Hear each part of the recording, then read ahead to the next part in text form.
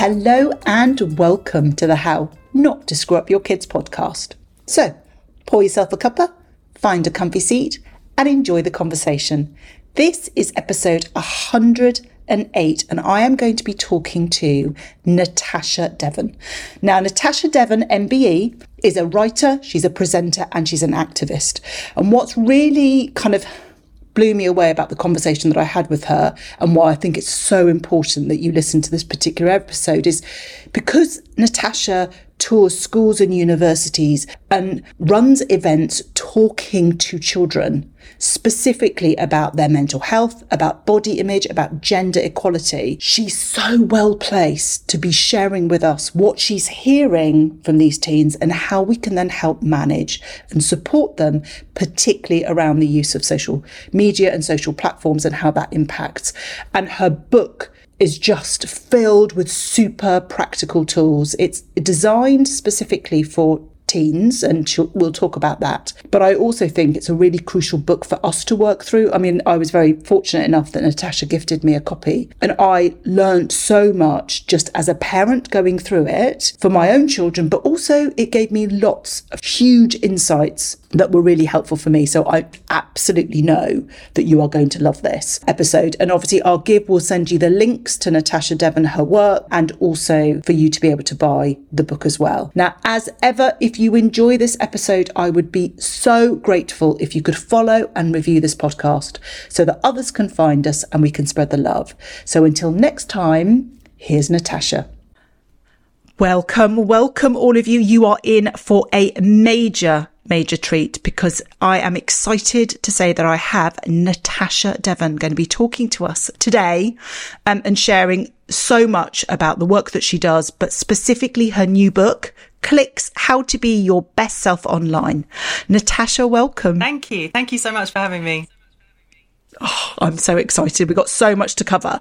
Can I just ask you, whenever I have a guest on, one of the first things that I work on the basis is we end up doing what we do for a reason. So can I ask you just to start off to say, what do you do and how did you get to be doing what you do? So my job involves going into about 3 schools or colleges every week on average, sometimes in the UK and sometimes abroad throughout the world.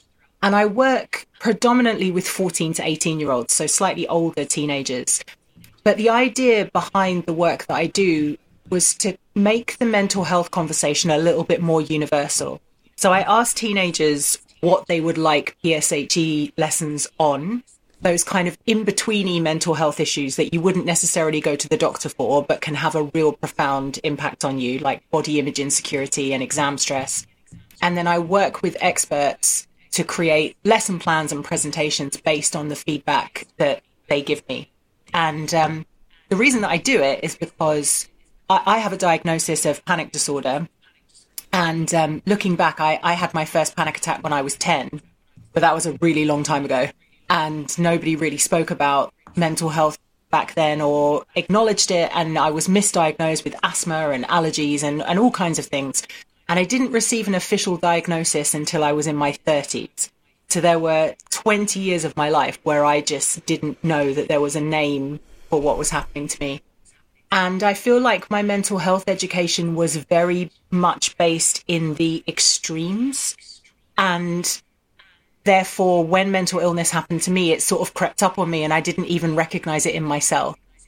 So I wanted to give what is hopefully a more kind of relevant and engaging mental health education to young people than the one I had. God, that is incredible. And what happened then in that when you reflect back to that 10-year-old girl that was having all of these experiences and was being told it was something completely different to what it was, when you reflect back on that, how did you feel back then? Can you remember?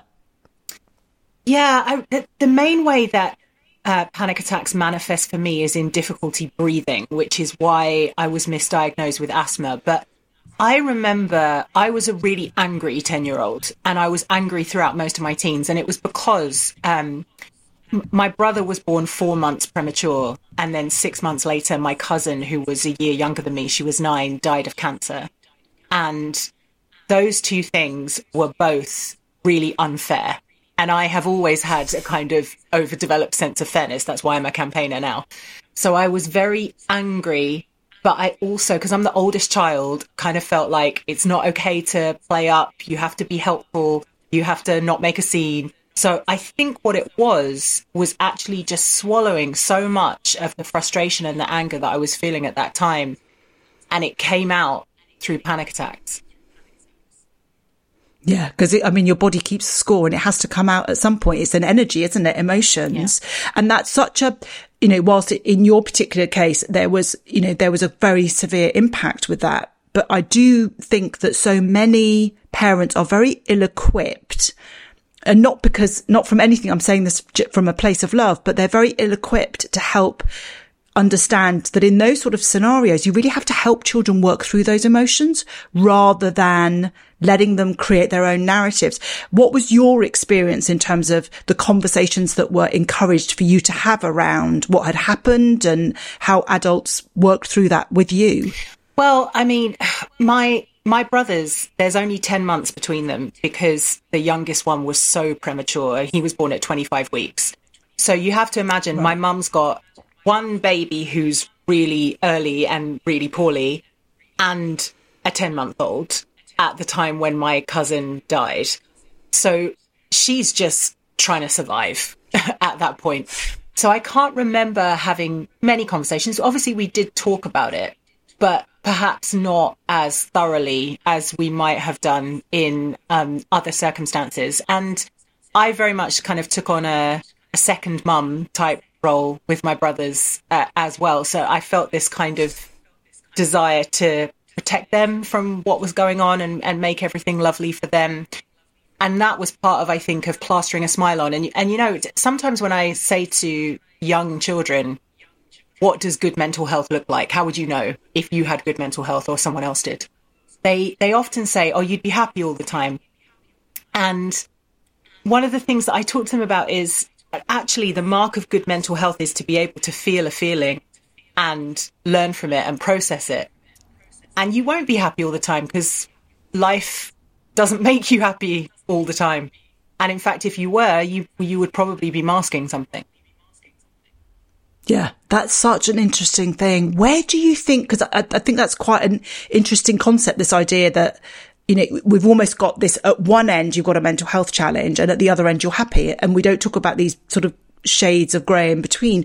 Where do you think this definition or this interpretation or that young people have about what good mental health looks like is being happy? Where do they get that from? I think somewhere along the line, we confused mental illness with difficult emotions. And it's tough because I'm certainly not of the school of thought that says, we were all stressed when our exam time came and just suck it up and you're a snowflake. Like, I don't hold with that whatsoever. But I prefer, the way I describe it is you've got your sort of mental health issues or issues that can impact your mental health. And then you've got your diagnosable mental illnesses. And they're two separate things. And not everybody finds it helpful to see it in those ways. But I think it's with those in-between issues, which is very much where my work is based, it's as unhelpful to pathologize them as it is to dismiss them entirely. They require this really quite bespoke approach, I think. Yeah, and I love that phrase that you've got about that kind of in-between space, because so many teens are caught in that in-between space. They're not, well, maybe they're tempted into that pathologizing, but they know they're not, their kind of mental health isn't where it ought to be, but it's not so bad that it's this sort of pathologized. Yeah.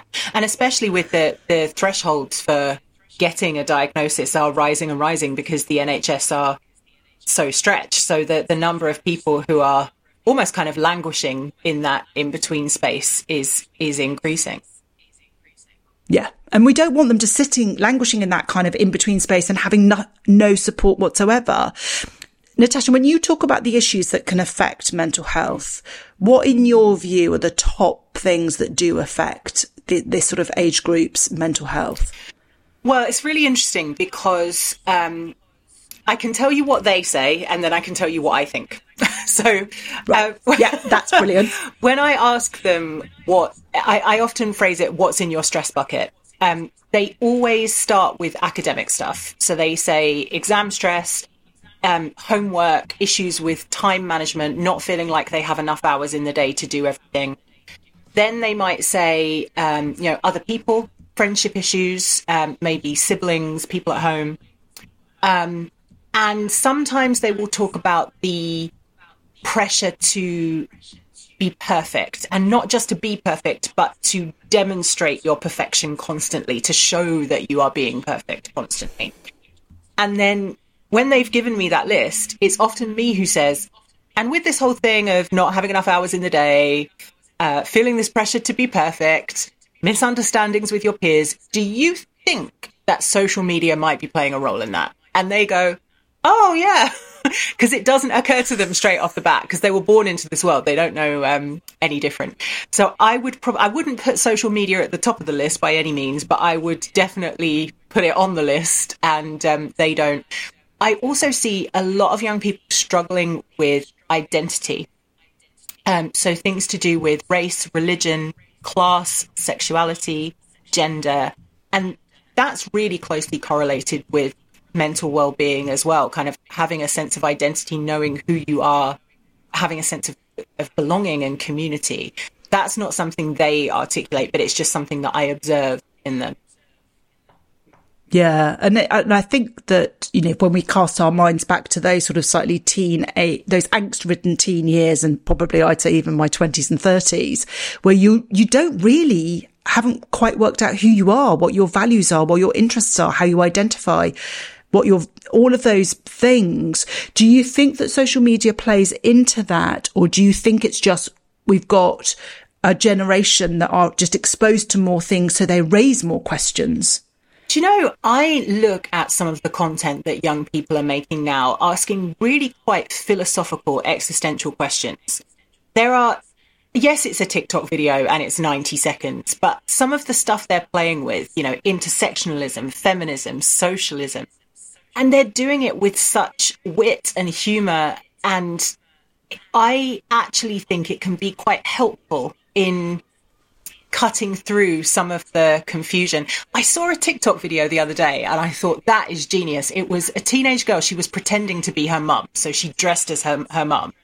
And she was like, I can't remember what this girl's name was, but let's say it was Annabelle, right? So she went, Annabelle, I don't know what you mean when you say that you have anxiety. No one my age has anxiety. I don't have anxiety. Your father doesn't have anxiety. I'm not sure I believe anxiety exists. And then it cuts to her being like, oh my God, your sister's 10 minutes late home. She's dead in a ditch.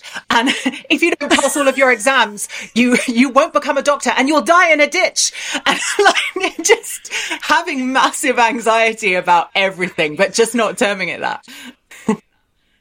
That's so interesting, isn't it? So really these things existed, because I think this is one of the questions that I get asked a lot by parents and people who'll be listening, parents who'll be listening will be kind of thinking, is this a new thing? Because a lot of people sort of talk about mental health being a case of, we're just pandering to children. We used to just have to just crack on. But I think is your view then, Natasha, that actually these things have always been there. We just haven't discussed them. We haven't labelled them. We haven't given the framework around that. It was just something that we just shoved under the carpet and never discussed. It's definitely always been there. When people talk about the Second World War and how, no soldiers struggled with their mental health, apparently, because it was a more resilient generation, then they don't look at the levels of alcoholism and domestic abuse and things which are, clear signifiers that there was a lot of trauma within that generation. I always think of my nan. She passed away last year, but she had this thing where she would say, how's such and such, one of my friends, my best friend's called Sharu. So she'd say, how's Sharu? And I'd say, she's great. Thanks, Nan. Thanks for asking. And then she'd say, how is she in herself? And that means, how's her mental health? That's what that means. But it's just how that generation phrased it, so it's just the nomenclature has changed, I think.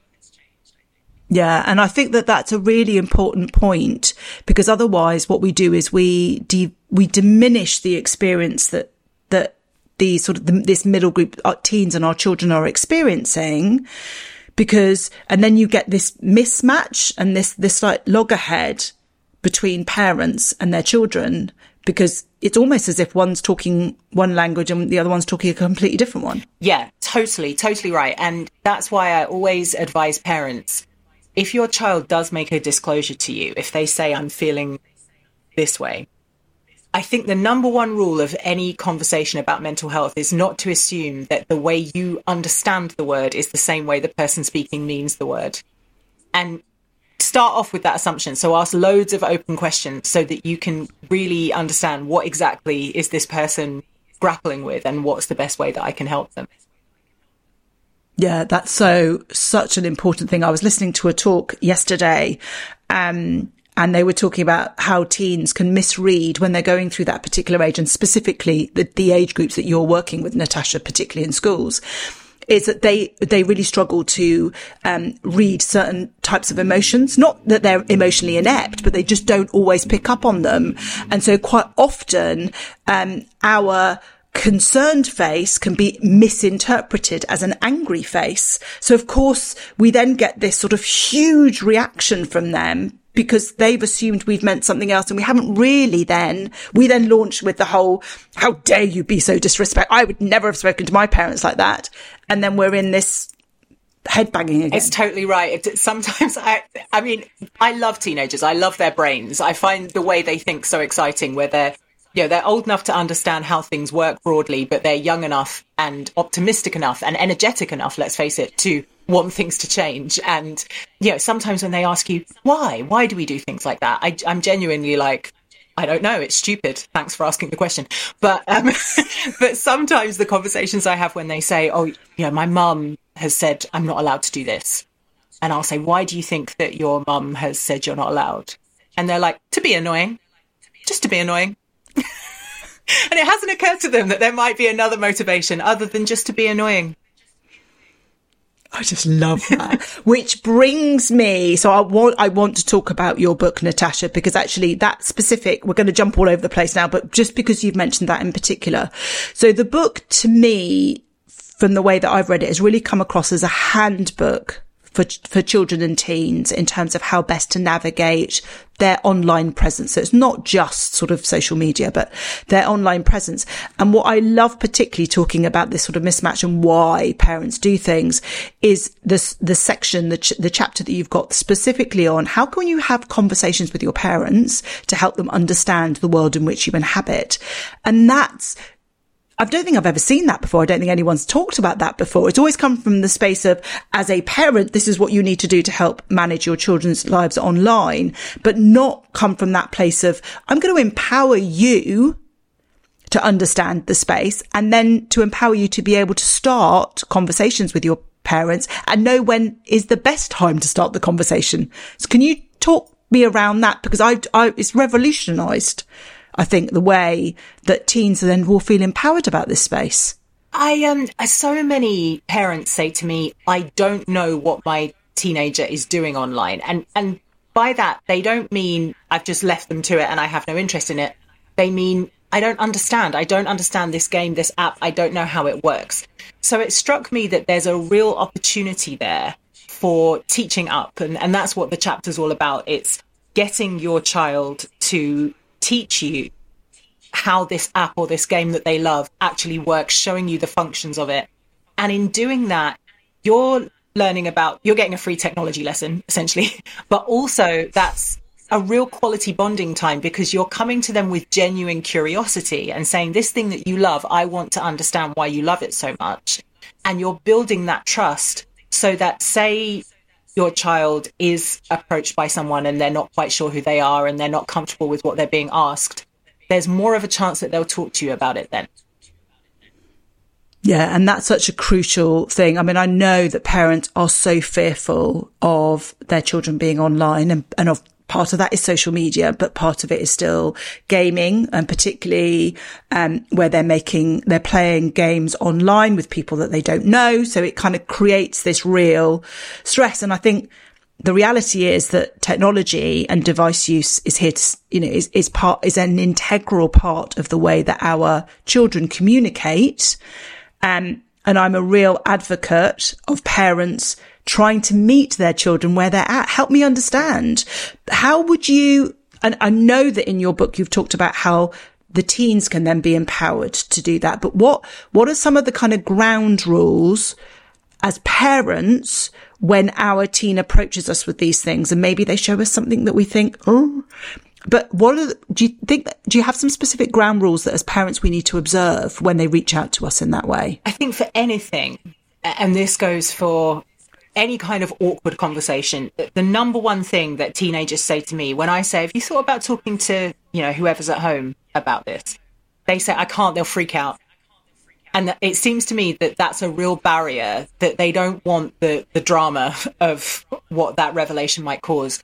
So I would say if you possibly can, maybe save your freaking out for later when they're not in the room, and just sort of try to be really calm and keep approaching it with curiosity. Okay, why do you think that? Why? And, you can introduce things so that it seems like it's their idea. So you can ask questions like, what would happen if you tried this? Or, why do you think this person might be saying this? What would happen if you did that? So that you're not kind of dictating to them. I also think, I didn't make this up. This is based on some research done by ChildNet, that one of the big fears that teenagers have is having their technology taken away from them as punishment. So they often avoid talking to teachers and parents, even if they know that something's going on online that's not quite right. They think the net result of this is my phone or my tablet or whatever is going to be taken away. So try to be a bit more inventive with punishments, I would say, would be another ground rule. Yeah, I think there's, from what I see, there's a slight overuse of withdrawing technology as a consequence for a misdemeanor when actually it's not related to the misdemeanor. And I think part of that is I think parents feel they don't have anything else that their child or teen values in the same way. So they think that that's, the most punitive that they can come out with. But, as you say, it's not. It just creates this closed kind of relationship with it. Do you think that from your kind of experience and the way that this book that you've written, what sort of age should parents be buying this? Because my suspicion is it's probably a lot younger than parents might be thinking. So for parents to read it, I would recommend maybe tweens, 9, 10, 11, around about the time that their peers are going to be getting phones. Because even if they're not allowed a phone until they're 13, 14, your child is only as safe as the least safe child in their class when it comes to the online content that they see. So I would recommend it for kind of end of primary school age, even though the book itself is for 13 to 16-year-olds. Yeah, I think so. On that basis of the parent reading it first and getting that sort of, I mean, I think that's probably a really, really sensible thing to do. And we will provide links. Do not worry. We will provide links to the book, which I think is such an important thing, because I think it's this whole notion that I think knowledge is power. And a lot of the things that we're very fearful as parents is that we just don't understand it. And I think the pace at which it's moving, which is why I love when you get hold of your copies of the book, you'll find there's so many amazing visuals. But I was saying to Natasha before we started recording that there's a visual right near the beginning in terms of how long the internet has been around, and then this tiny little bit here.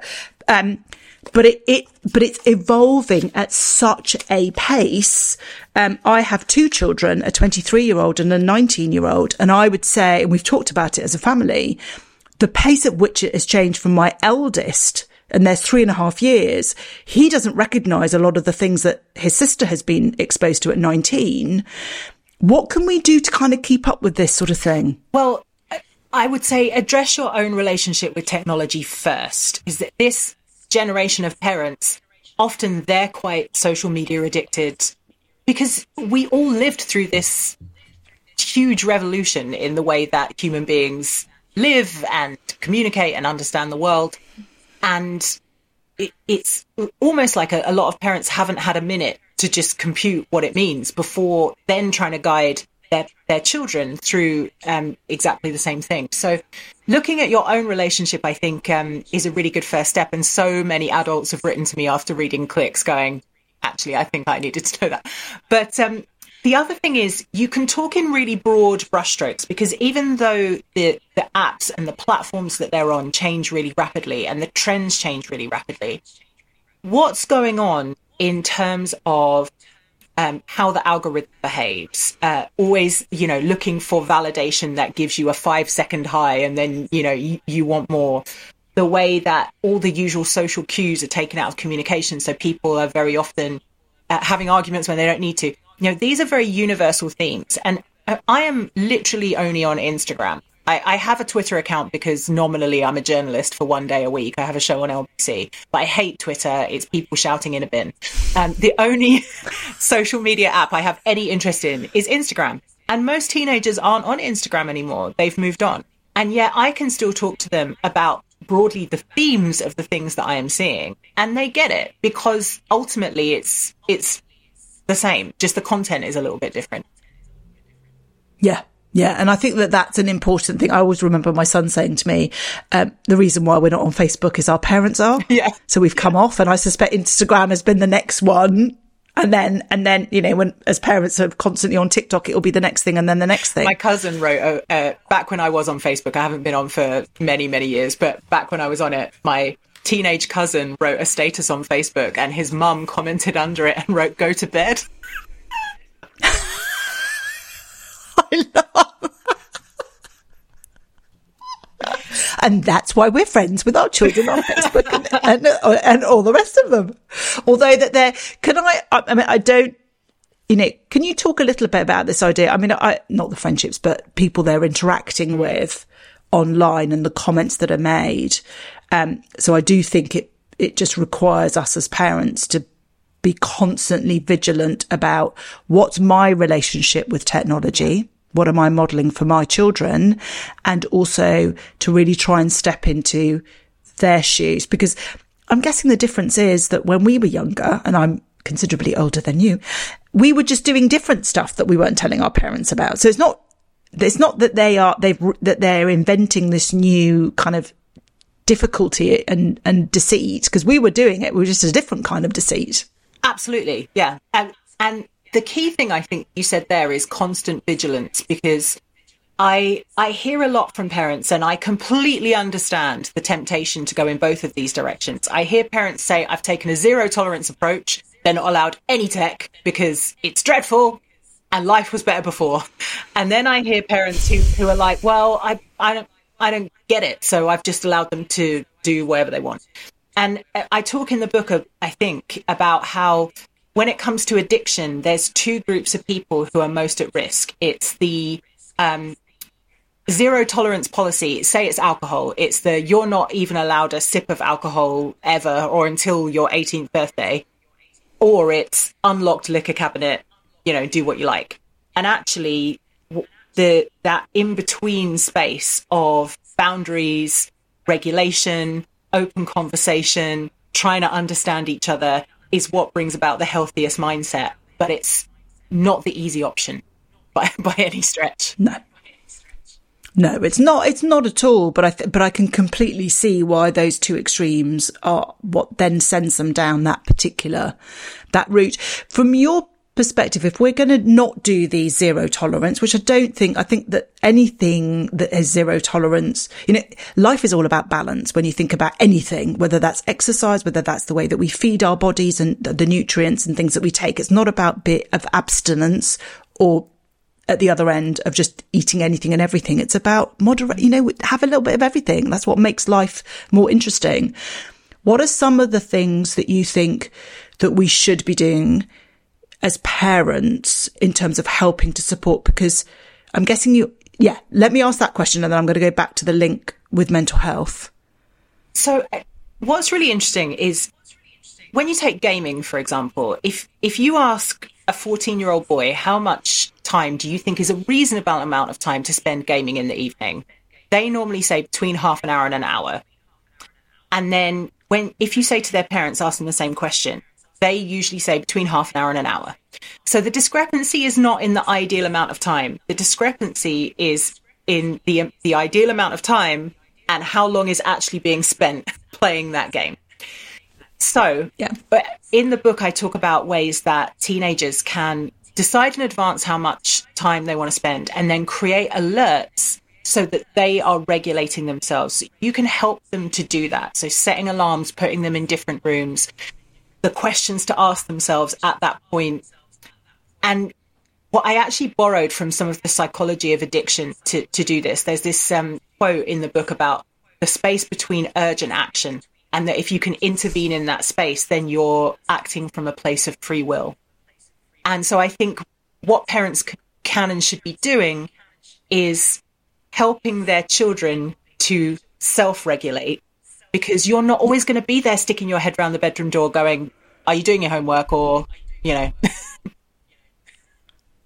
No, and actually, you're so right. Self-regulation is so important, which I often talk about this idea about our role as parents is to help our children they're basically a building under construction. So we should be always considering the end in mind. And the end in mind surely is adults that can learn to self-regulate. If we're constantly intervening and doing the regulation for them, then they're never going to learn how to. Yes. What you said. And part of that learning is that they're going to make mistakes. They're going to get it wrong sometimes. They're not going to be able to self-regulate. Yes. And I could talk about this forever. The psychology of making mistakes and failures. I do think social media has played a role in this because everything is documented and creates an indelible footprint. But I talk to young people so much about how you learn more from your failures than your successes. And all the most successful people got it wrong a gazillion times. And each time they were learning how to get it more right the next time. And if you fear failure, it doesn't mean that you succeed in everything. It means that you don't do things if you think you might fail. So you don't kind of fully embrace life. So I do think that we have to kind of see these failures as learning opportunities and go, okay, so how are we going to prevent that from happening next time? Yeah, definitely. I think that's a big part. And I love that in your book, you've talked specifically about how children and teens can curate their feeds and their role models, because I think that's a huge part. Yes, of course, on social platforms, there are some feeds that are very, very carefully curated and don't give us a true reflection of the failures and the ups and downs. But there are others that do. And that's why I think that's, for me, a really particularly important chapter to be kind of within that, because our role models dictate a lot of the choices that we then make and the assumptions we make about how we should live, what we should be doing, what our values should be. Yeah. And there is a lot of evidence to show that if you are surrounded by a diverse range of body shapes, it improves your body image.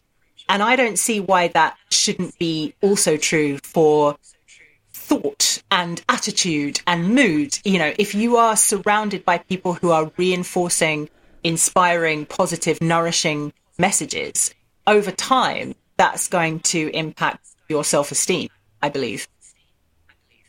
Yeah. Well, I can't remember the exact saying, is that you're the product of the 10 people, however many people you hang around with. Now, obviously, when we're following people on social media, we're not necessarily getting that smaller number, but it must impact us in terms of sort of thoughts and how we view ourselves. Yeah. And also the algorithms learn according to what we interact with. So if you can game the algorithm by following certain accounts, and it will learn that you are into that type of content.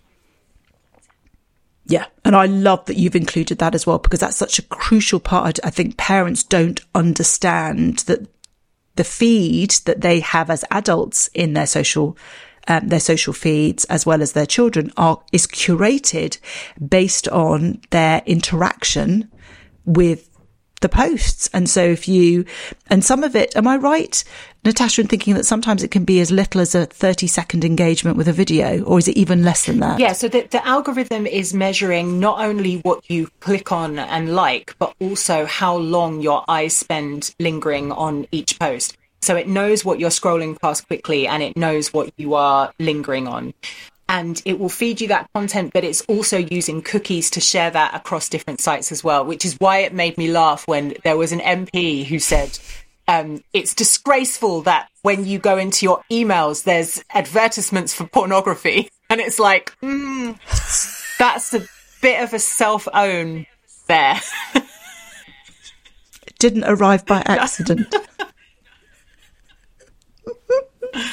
Oh my God. But it is so true. So many people will say, you know, I've just been looking at and it suddenly appeared on my social feeds and things like that. So I think that, and again, that's really important for us to understand, because our teens might inadvertently click on something or engage with something that they've not asked to see more of, but has then been curated in their feed.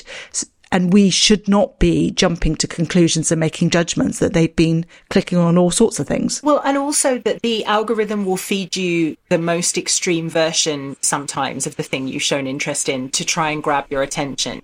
So it happens quite fast that if you look up content on vegetarianism, it will push you towards veganism. If you start looking, how do I jog? It will push you towards ultra marathons. You know, it's trying to retain your attention by going, look at all these shocking things in the world.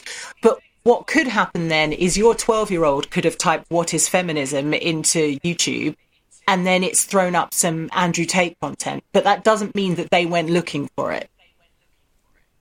Yeah. And I think that's a really important thing for us. That's a really important message for parents to be able to take home, along with all other things that we've been talking about. But it is that what shows up in our children's feeds and our teens' feeds are not necessarily a result of something that they've actively clicked on. It is part of these algorithms, which is why helping our teens understand how the algorithm works is really important for them, so they can then understand why it's appearing, and then they can make choices in terms of then feeding back that that's not content that they want to see more of, and it's irrelevant, or, you know, that they have issues with that. Natasha, can I take you back to when you were talking about what teens say when you're doing your workshops with them about what are the things that create poor mental health or that they find stressful and overwhelming, and what you find? What is your view then on social media and the impact that it plays on we're talking about the in-betweens, but also in terms of those then that are really struggling with their mental health? This is such a difficult question to answer. So we know that people who are experiencing mild to moderate depression or anxiety are more likely to spend more time on social media, but we don't know which way round the chain of causation works. It's not necessarily that it's causing it. It could be that people are using social media as a distraction or a coping mechanism when they're going through a tough time. We do know that social media has a negative impact on body image, particularly in teenage girls, and that body image is very closely correlated with mental health. There's a statistic from the Mental Health Foundation that 1 in 8 adults in the UK has experienced suicidal thoughts because of concerns about their body image. So that's not great. On the other hand, I sometimes think that what social media is doing is it's holding up a mirror to broader society.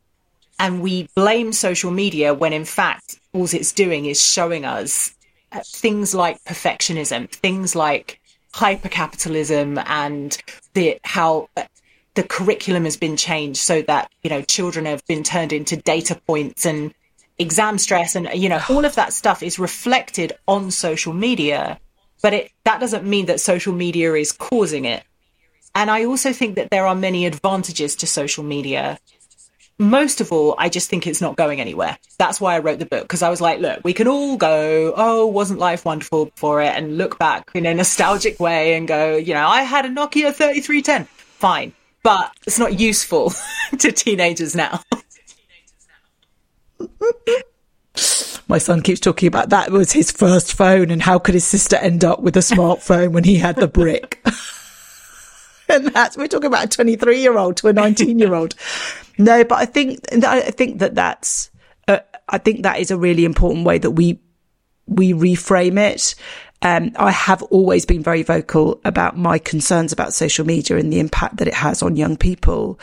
But the way that you have framed it in terms of it's just a tool that amplifies what's happening societally. And we see that in terms of the divisiveness and the way that it places people in certain camps and certain categories and certain groups.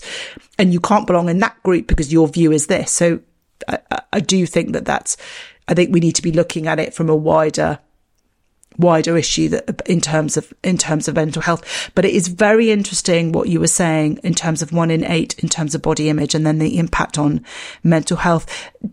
From what you've seen in schools and in the way that you've written the book, do you think that this is more of an issue for girls than it is for boys, or is it just a case that boys mask it more? So I think it manifests differently in girls and boys. And this is a generalization. Obviously, it's not universally applicable. But mostly, if you say to a teenage girl, we're constantly being manipulated. They keep inventing new parts of our body for us to apologize for. And that's because the beauty, fashion and fitness industry are trying to make money out of amplifying our perceived flaws. And we can never be allowed to be happy with ourselves. They go, yeah, that's pretty much how the world works. You say that to a teenage boy and they'll say, what's wrong with wanting to be healthy? And very often they start talking about evolutionary biology. They say, men went out and killed bison and we have to be strong and muscular and women stayed at home. It's a real reductive understanding of evolutionary biology, number one. And number two, we don't live in caveman times anymore. Like you don't have to do that. But it's what I've been working really hard with teenagers is unpicking, because somewhere along the line, health and beauty got intertwined. And there's all these really unhelpful messages about the relationship between weight and health, for example, and what health looks like. And that comes, from health influencers quite often who are pushing really not very scientifically robust information. So helping them to think critically about that. And ultimately, the message...